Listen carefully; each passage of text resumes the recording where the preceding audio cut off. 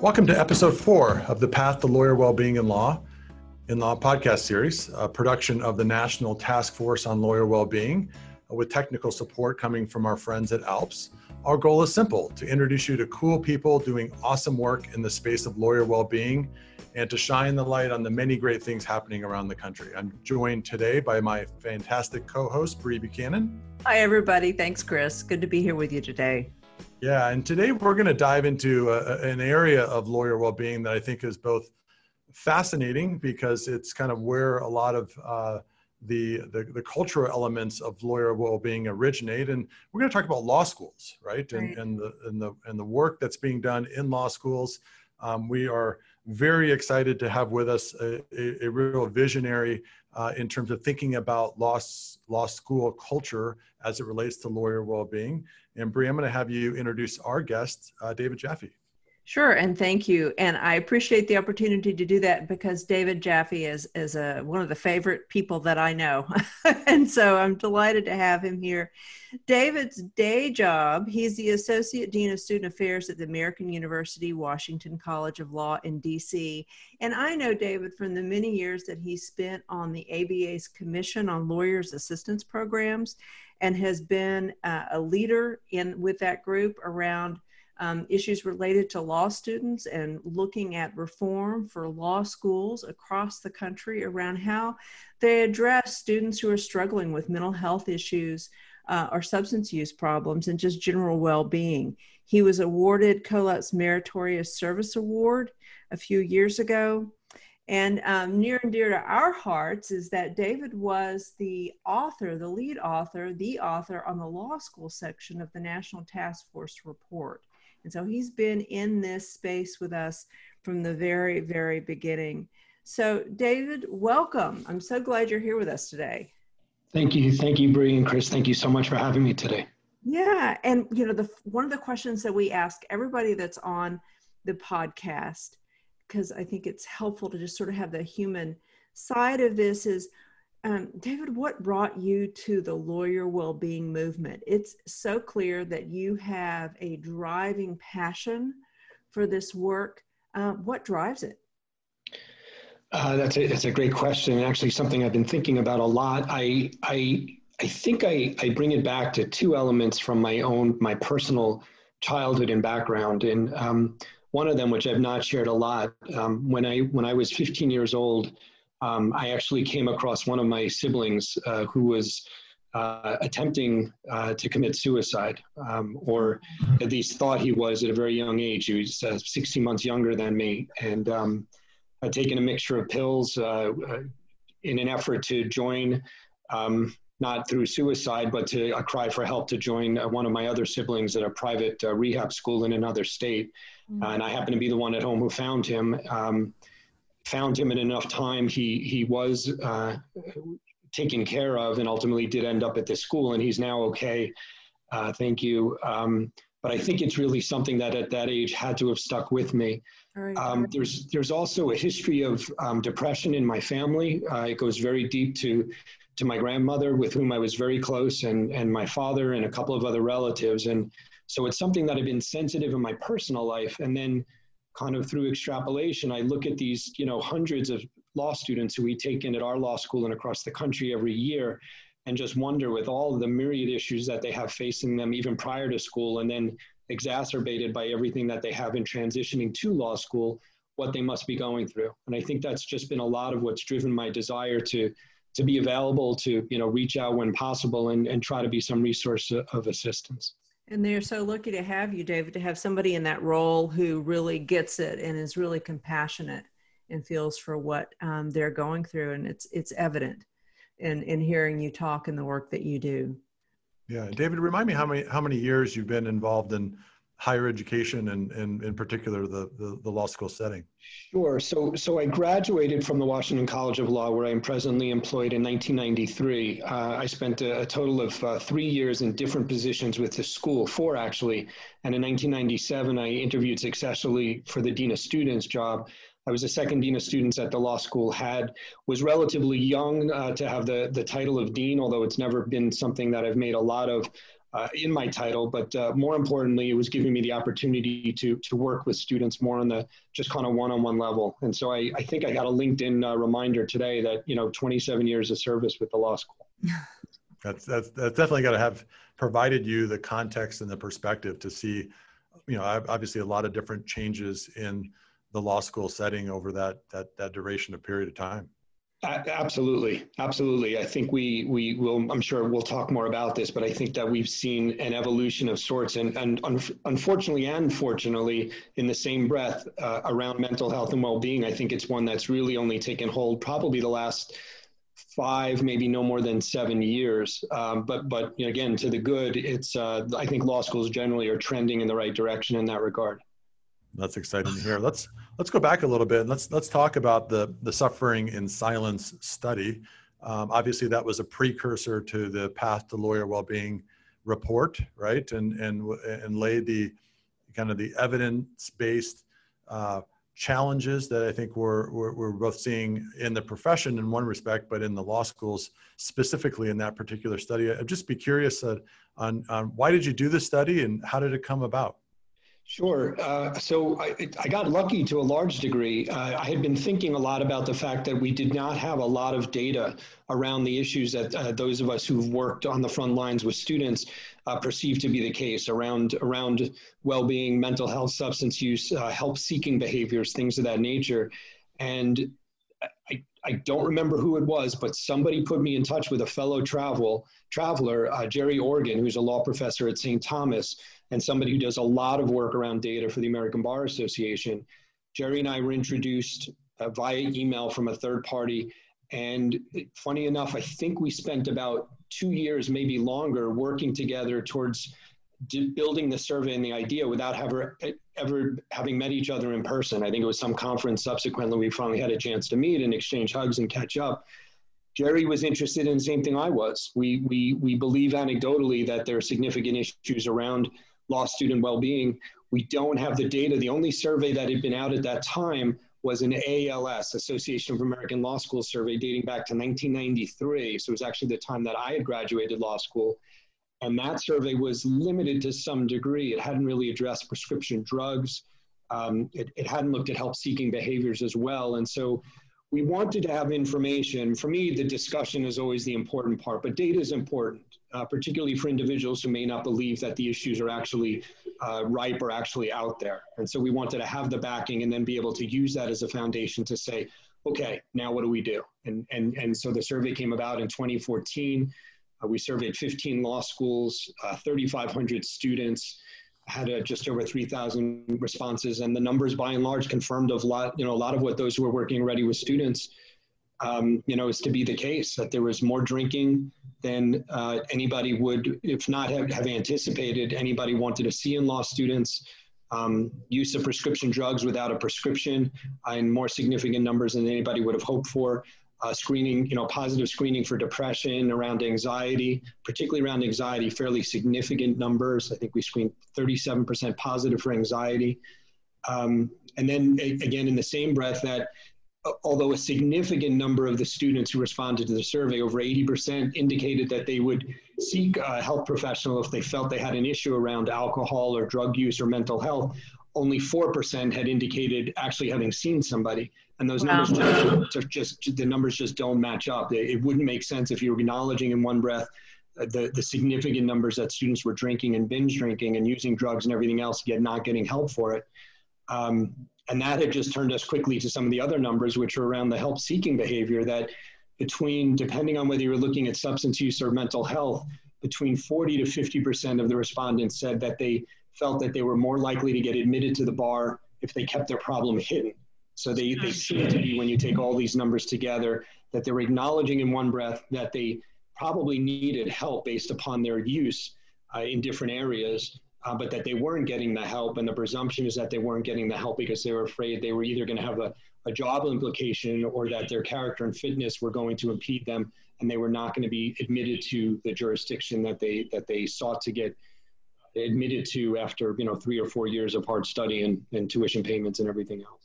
Absolutely. And I shared in the first episode about I started having emerging mental health issues in my first year of law school.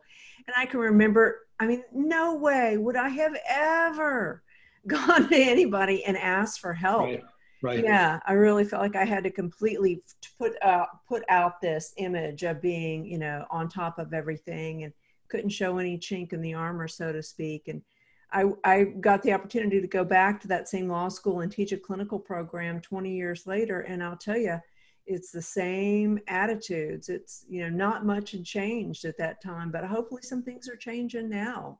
It's hard, Bree. I mean, it's really, you think about these individuals, and regardless of the law school where you're working or assisting students, these students were skimmed from the top of undergrads, or even if they were out for a few years, the top from colleges from across the country.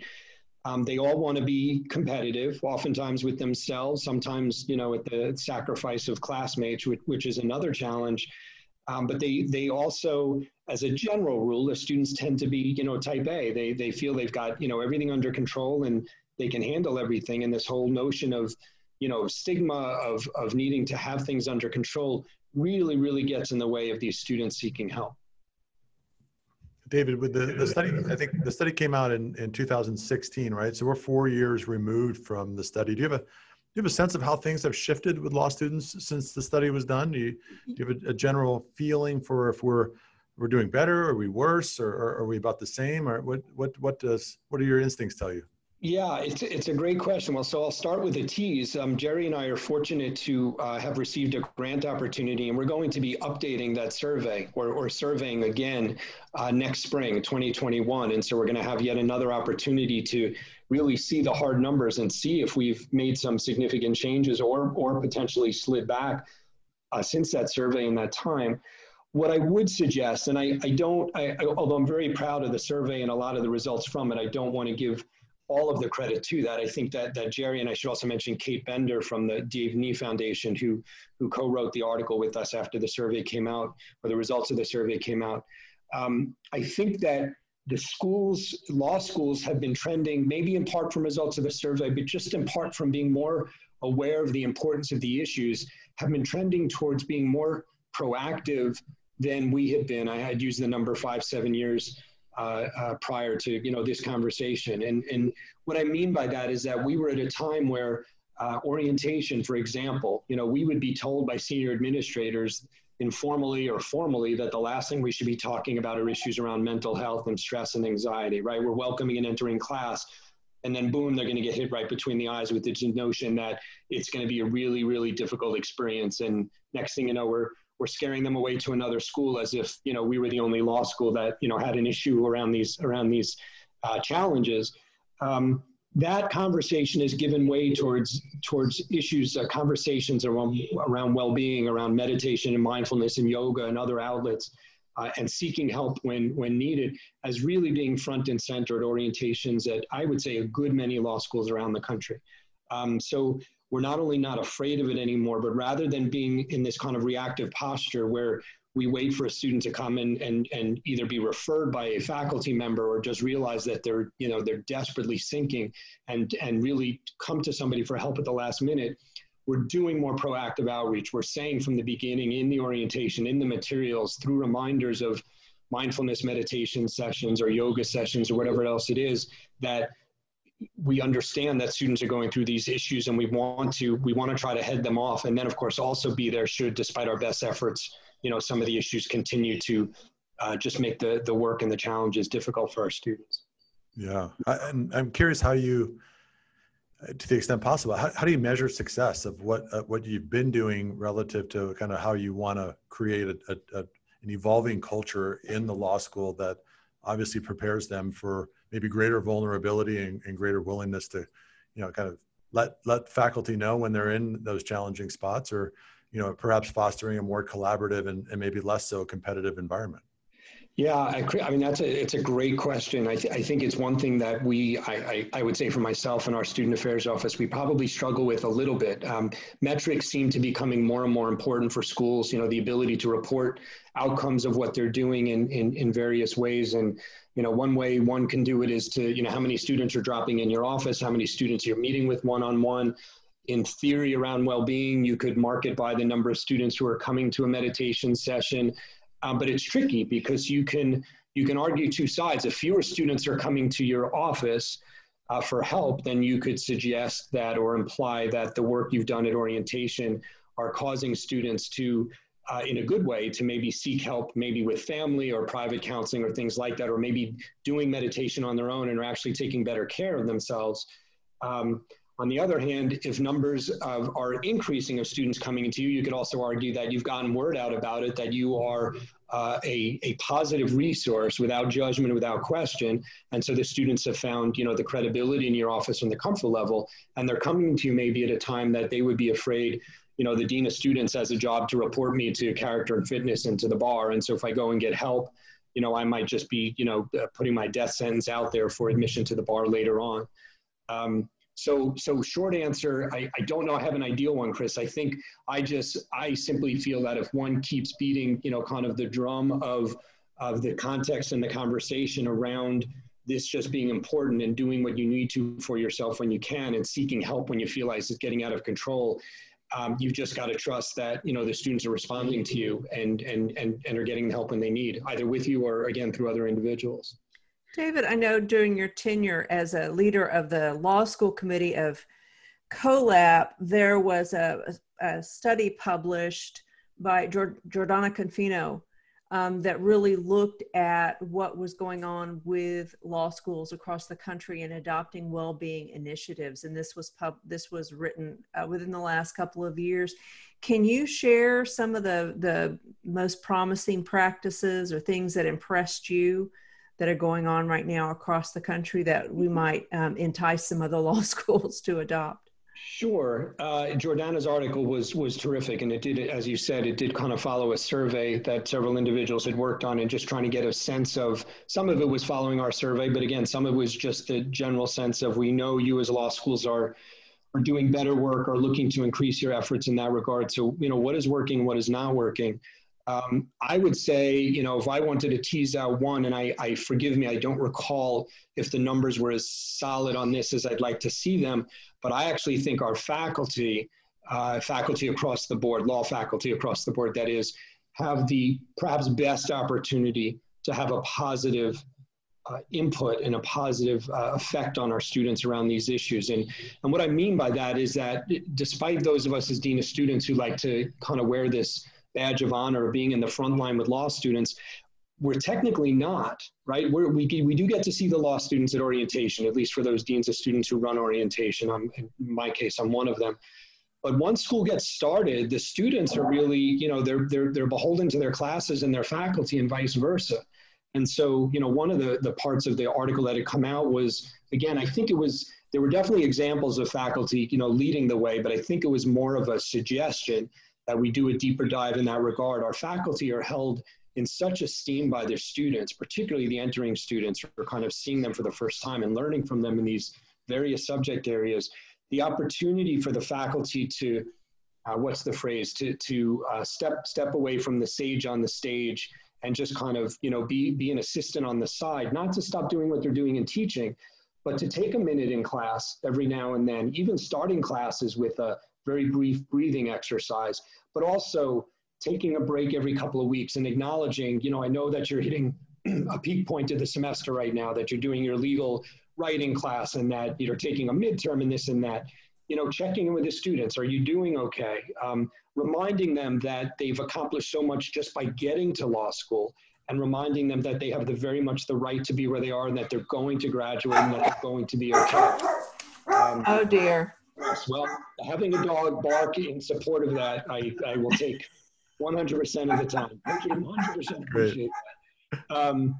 So I think that's one of the big areas. I know that Jordana's the survey had also pointed out that a lot of the wellness programming, again, are areas depending on your school and what's working best for you. was definitely another area where we were seeing, mind wellness committees that, invited students in to discuss what was going to work best, and then giving way to these meditation sessions or yoga sessions or running clubs, or just giving an opportunity for students to gather, together to talk, and ideally to kind of give way to more open conversation about how they could be supporting each other. Yeah, one of the things that's really golden is if you have a faculty member who will actually share his or her experience, maybe with depression or anxiety over the course of their career. 100%. Yeah, that does so much to bring down the stigma that's around this, and just makes it okay for people to start talking about it. When you can talk about it, then you can ask for help for it. And that's right. That's so critical.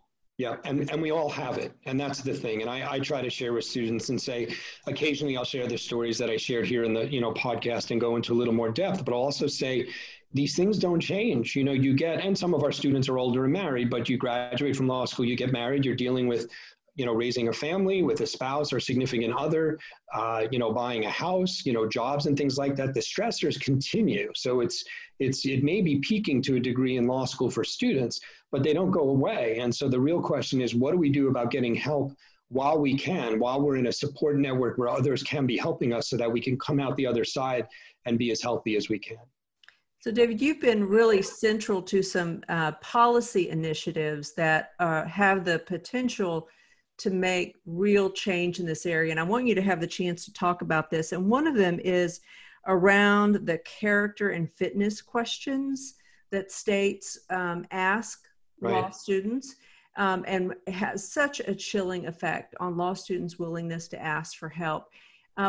Tell us about what your work is in that area. Sure. An incredible component to it, to the issue, and chilling effect is exactly the right phrase, Bree.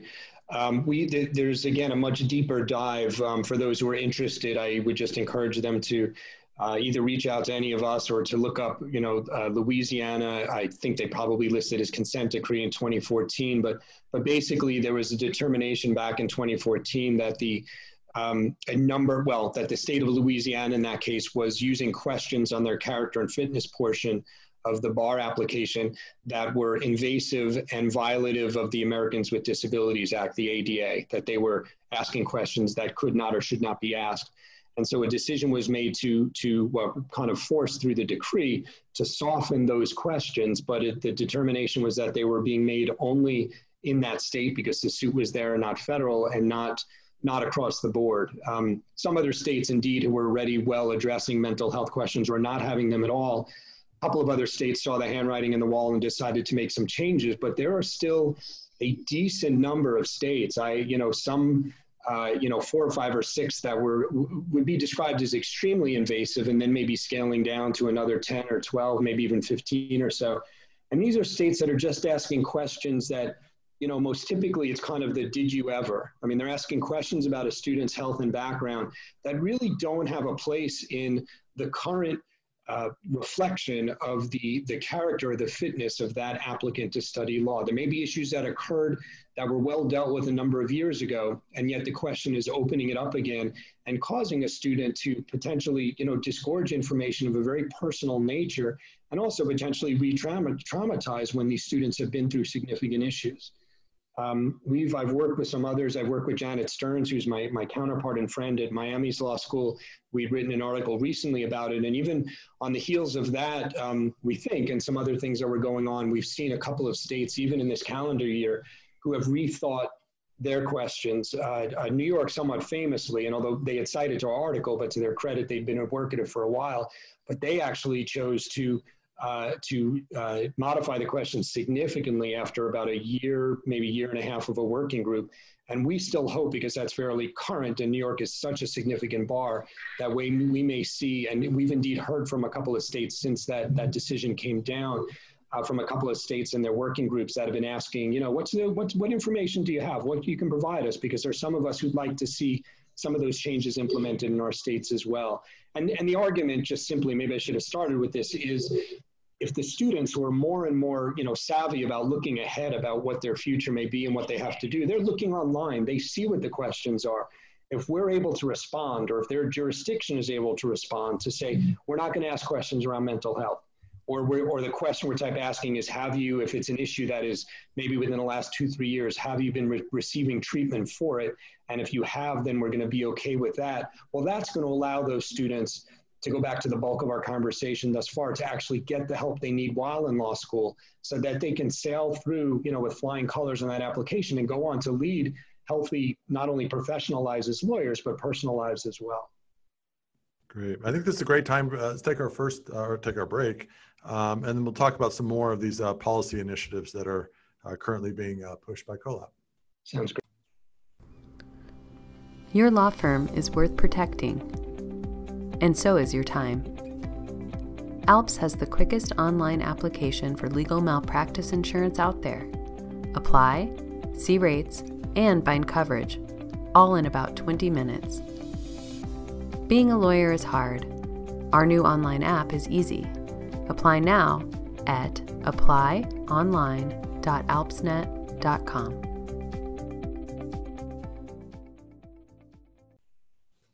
All right, welcome back, everybody.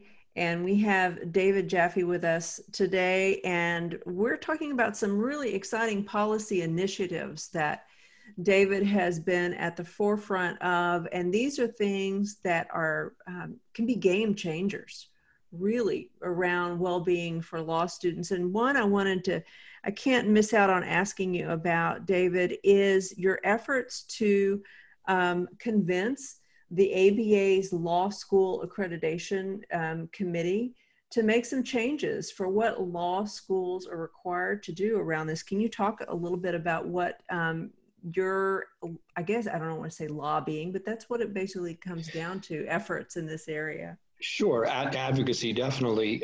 Yeah, thanks. That's a great question. So one of the areas that we, and again, a number of individuals who are interested in this would like to see more of an emphasis on, is some kind of formalized or required training around substance use and mental health awareness while in law school.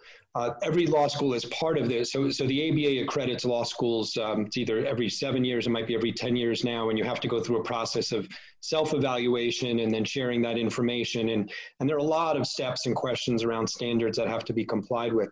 One of the ongoing requirements towards the completion of the degree is that students take a course in legal ethics, or professional responsibility, as more often called.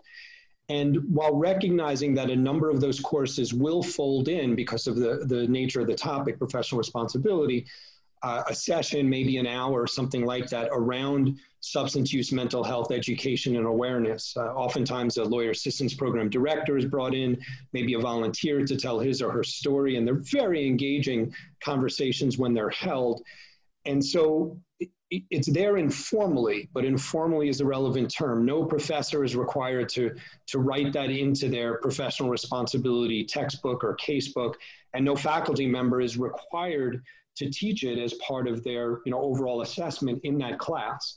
And since that's the most obvious class, we've kind of focused on that in a proposal to the ABA, where we've suggested, or at least suggested generally, that substance use mental health at a minimum 2 hours during the course of a student's 3 or 4 years of education is devoted towards that topic, with the suggestion that a professional responsibility course would be the most logical place. The ABA could be free to simply say that the requirement is there, and in theory you could do it as part of orientation. You could even do it prior to that, although I think it'd be a little bit too early. I think we want students to kind of transition in and get settled in, and then appreciate some of the nuances and some of the things that might be affecting them before they hear this information.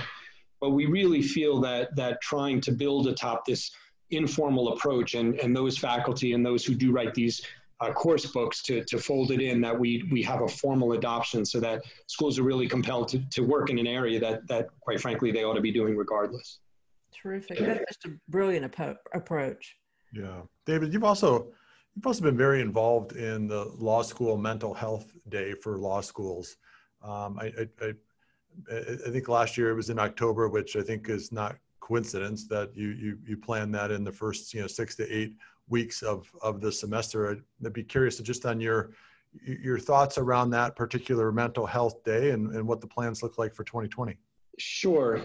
Thanks for that. So yeah, so prior to, it might have been 2 years ago, Mental Health Day was being held in the third week in March, and it was a somewhat artificial date and time that had been selected. And a group of us had gotten together and said, you know, it's way too late in the day to be having these conversations, right? You're at the end of the academic year. Why not push something up? And so there was a determination and some advocacy to move it. It was actually a fairly easy lift, and credit to the ABA Law Student Division, which is also oftentimes very helpful in publicizing events that are going on around it.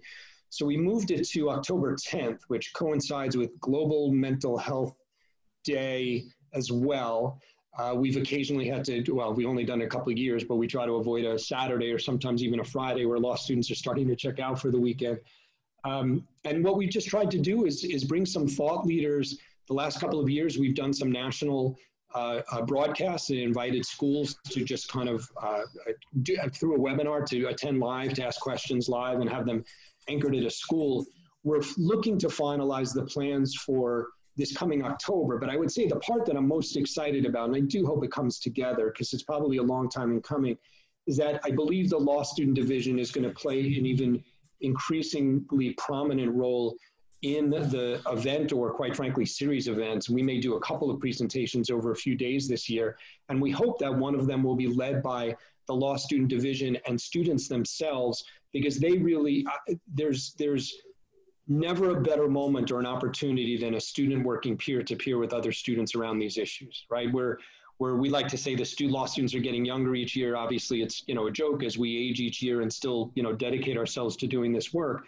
But when they stop and they see that they're listening to their law students and the issues that their law students are facing and going through, it's then when they can really say, you know, that's me. And it's really nice to hear for some of them for the first time, I'm not the only one going through this, right? I mean, that's another area we probably should, you know, touch on at least lightly as well. We have students who believe, particularly when they're transitioning into school and feeling the crush of the Socratic method and the new language and the reading and everything else, that they're the only one who's going through whatever it is that they're going through.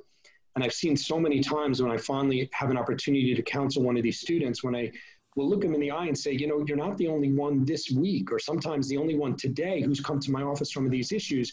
And you almost can see the burden kind of lighten from their shoulders, that they're like, oh my God, I'm so happy to hear that, because I really thought I was the only one was afraid to be called on, and the only one who wasn't getting, you know, what was going on in class and everything else. So coming back to Mental Health Day, our hope is that there'll be at least one session that could be led by some of the student leaders and thought leaders, and really speak directly to students about some of these issues and inspire them to get help if that's the issue, or to become leaders in their own right at their other schools across the country, and you know, just kind of tentacle this out so that we're building on these wellness programs wherever and whenever we can.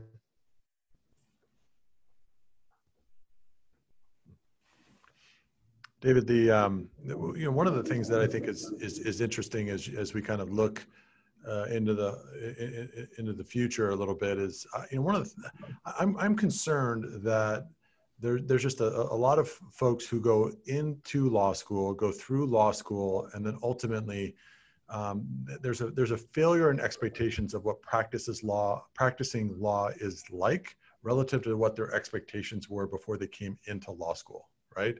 And it's an expectations gap that I think ultimately, you know, you kind of get through law school, you got all that student debt, you maybe take a job that you didn't anticipate taking, and then you kind of move yourself through a profession in which maybe you don't love what you're doing, right? And if you can't find professional satisfaction, some of these other you know, coping mechanisms then kind of creep in. I'd be curious on just your thoughts and what law schools can do to maybe better establish what practicing law is actually like, and when to do that in the law school setting, and whether you believe that there is some notion of an expectations gap.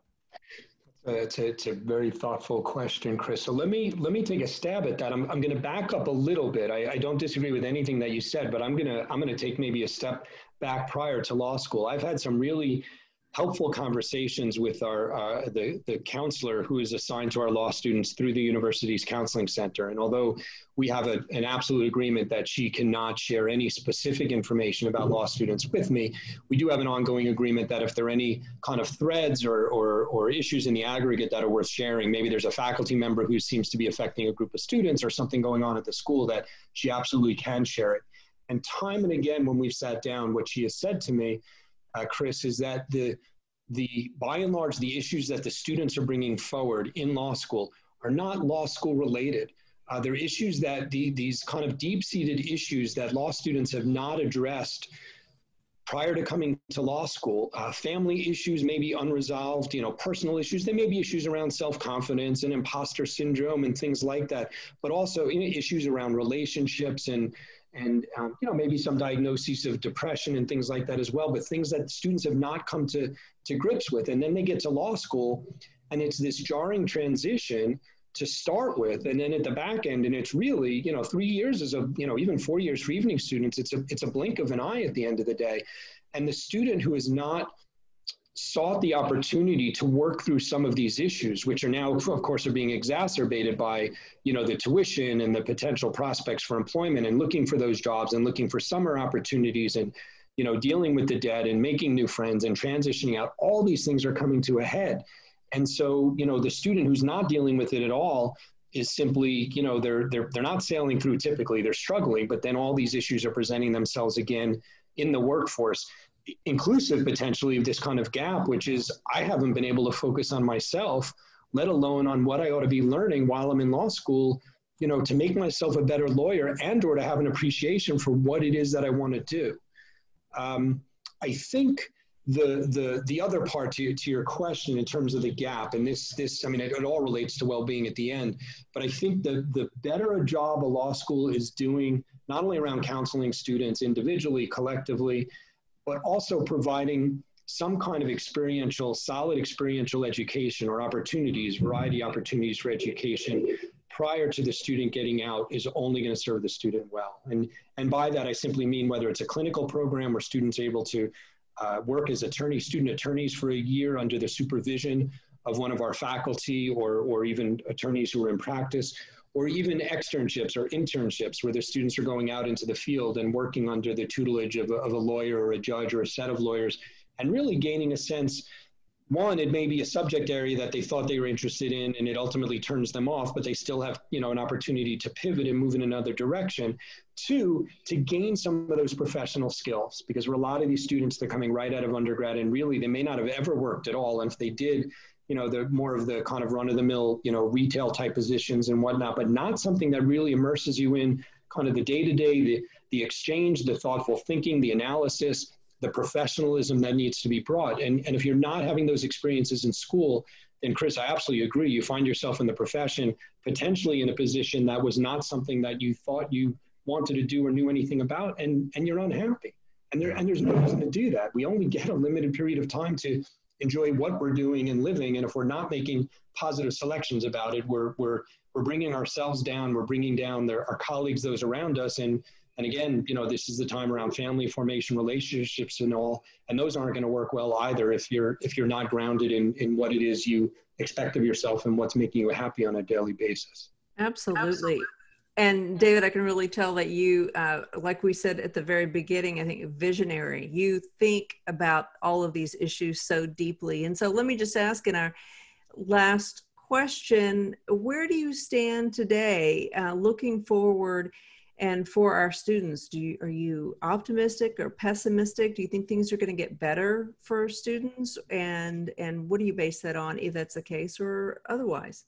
Yeah. So short answer, long answer. We're as this podcast is being recorded, we're living in the middle of this pandemic, or if somebody's optimistic, maybe a third of the way out, who knows?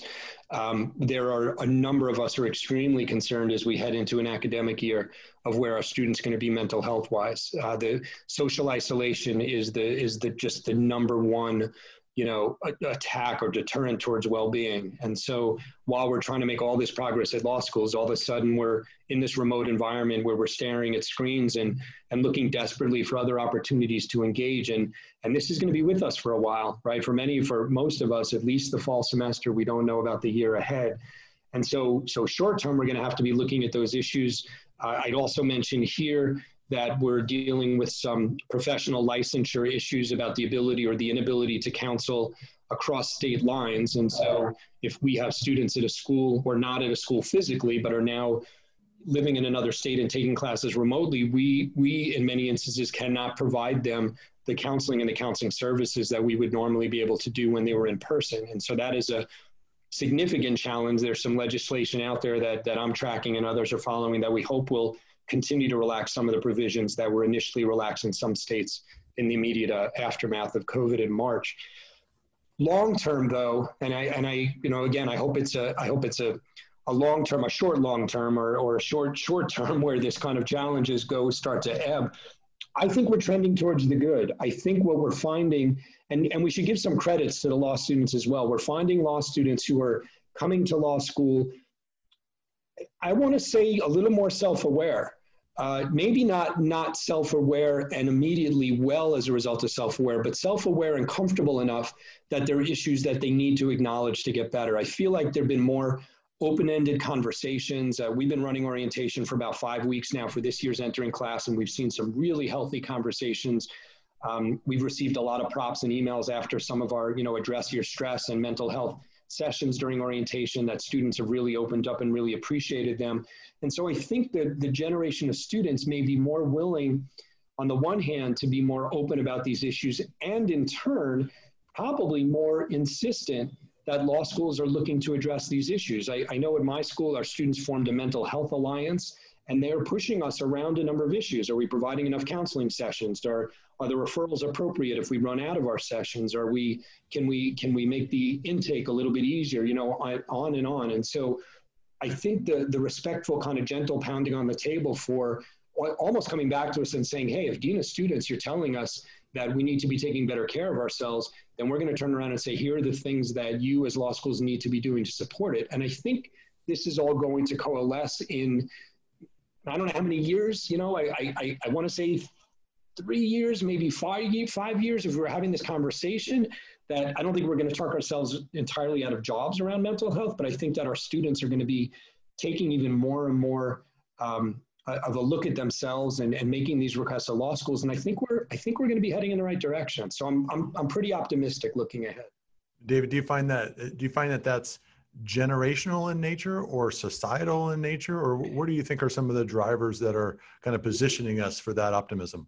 Yeah, it's I used to say when I was growing up and probably a couple of generations around then, if the principal or the teacher called you in as parents and said, we think there's a behavioral issue or something that's going on with your child, you would look at that adult and say, how dare you accuse my child of that? And, look to, I don't know, sue the school or take them out or go somewhere else. And the pendulum then, I think, swung for a period of time where, and I don't mean to blame parents here, but I think the notion was, if my child through medication can be achieving and overachieving, that the pendulum kind of swung to the other way. Yeah, whatever you can do to help my child, that's great. I'll do it. Let's go for it. And I don't know exactly where that pendulum is right now, but I think it's some settling in the middle of a combination where students, when they're younger, prior to being law students, are being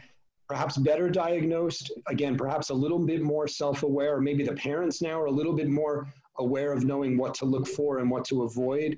And so I think we're growing up a little bit healthier as families in that regard. And so I would say it's a little bit generational and maybe also a little bit societal. I mean, there's just, wherever you turn, there's just a push around well-being and wellness. And sometimes it's a push back against some of the challenges that we're facing around current news and society and things like that. And so folks are looking for better answers. I mean, it can be really sobering and depressing if you're just constantly looking at, negative breaking news and natural disasters and the pandemic we're living in and, things of that nature. And so sometimes the best response is to simply say, I'm not going to be that person. I'm waking up every morning and eating my Wheaties and getting my exercise in and taking care of myself. And then through my own well-being, I'm looking for others to do the same. And it's, it is that kind of, village analogy. It's going to take all of us, but I think we're even going back to the faculty. I think as we see, not to criticize older faculty, but as we see faculty who are coming through law schools where they saw some of this well-being support, they're looking to mimic that because they realize that they were served well, and they want to make sure that they're paying that forward with their students as they're, receiving them in their classes and their experiential learning and everything else. So I think it's a combination, Chris, of a lot of those things. And again, I think if we continue to kind of, just kind of sound the importance of this and continue to work in various areas, it should only continue to improve.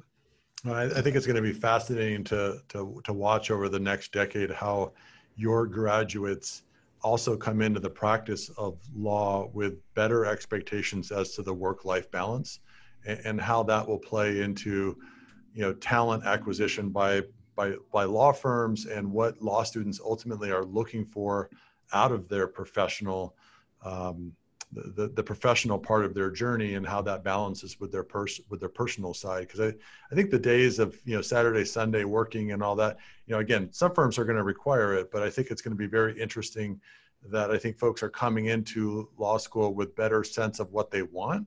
And it'll be interesting to see a kind of a clash of generations of partners and hires, and how that ultimately evolves into the law firm culture within the profession generally.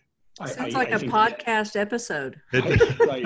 No, I think it's an excellent observation. And I would just respond to that briefly to say that I know that I have met with students when they've asked what would, maybe students in recovery, students who are feeling a little more confident about themselves, and they kind of say, what can I do to contribute? And I say, well, this is going to be a really big ask, but your next interview or set of interviews, you ought to ask about what that law firm is doing around well-being, because the more often they hear that, the more they realize that is going to have to be the next, leverage point. And if you start to fall behind as a law firm, you're going to have quality associates who are not interested in working there because they're not seeing it. Now, it's putting a lot on the law students, of course, to ask, but if you're hitting the right law students who are getting, 6, 8, 10, 15, 20 callbacks for interviews, they're going to have a pick of a litter. So why not ask that question and force the hand of the firms? And you're absolutely right, Chris. The law firms are going to have to. Some of them are doing it, to be fair, but they're going to have to make some critical decisions around these issues in the coming years. Yeah. Well, David, I think our time's coming to a close. I want to obviously thank you for being a visionary in the law school space. Bree and I do a lot of work working with our state task forces around the country, and invariably one of the subgroups that they create within their task force is law schools, right? Because I think everyone appreciates that the law school is the headwater, right, of the training ground for the next generation of lawyers to come into our profession. And there's critically important work, as you suggested. There's a lot of issues before they even come into law school, but in terms of their introduction into the law space and the legal culture, it starts in law school, right? And there's just so many important things happening there that sets the tone for their journey into the profession, that we can't thank you enough for the work and the leadership that you've done within the law student culture. I know that there's a lot of uphill battles still to face, but I think that we all share in your optimism that there's some real positive things happening in that space that I think bodes well for the culture shift that we're trying to engineer within the profession generally. Well, I appreciate this opportunity, and the two of you have been incredible thought leaders in the legal profession and the work with the task force and everything to come. So I thank you both in turn, and again for granting me an opportunity just to have this conversation. Thanks so much. Thank you, Awesome. David. Yeah, thank you. And we'll be back in 2 weeks, where our next guest will be Judge David Shaheed out of Indiana. Judge Shaheed is a real thought leader in terms of bringing the nexus between well-being and the judicial sector of the legal profession, serving in a number of different capacity and leadership roles. And really looking forward to that podcast, because the judge element of well-being in law, I think is a critical part that's oftentimes overlooked. So we'll be excited to get into the weeds with Judge Shaheed in a couple weeks. So thank you for joining us for episode 4. Thank you, David, and we'll be back in a couple weeks.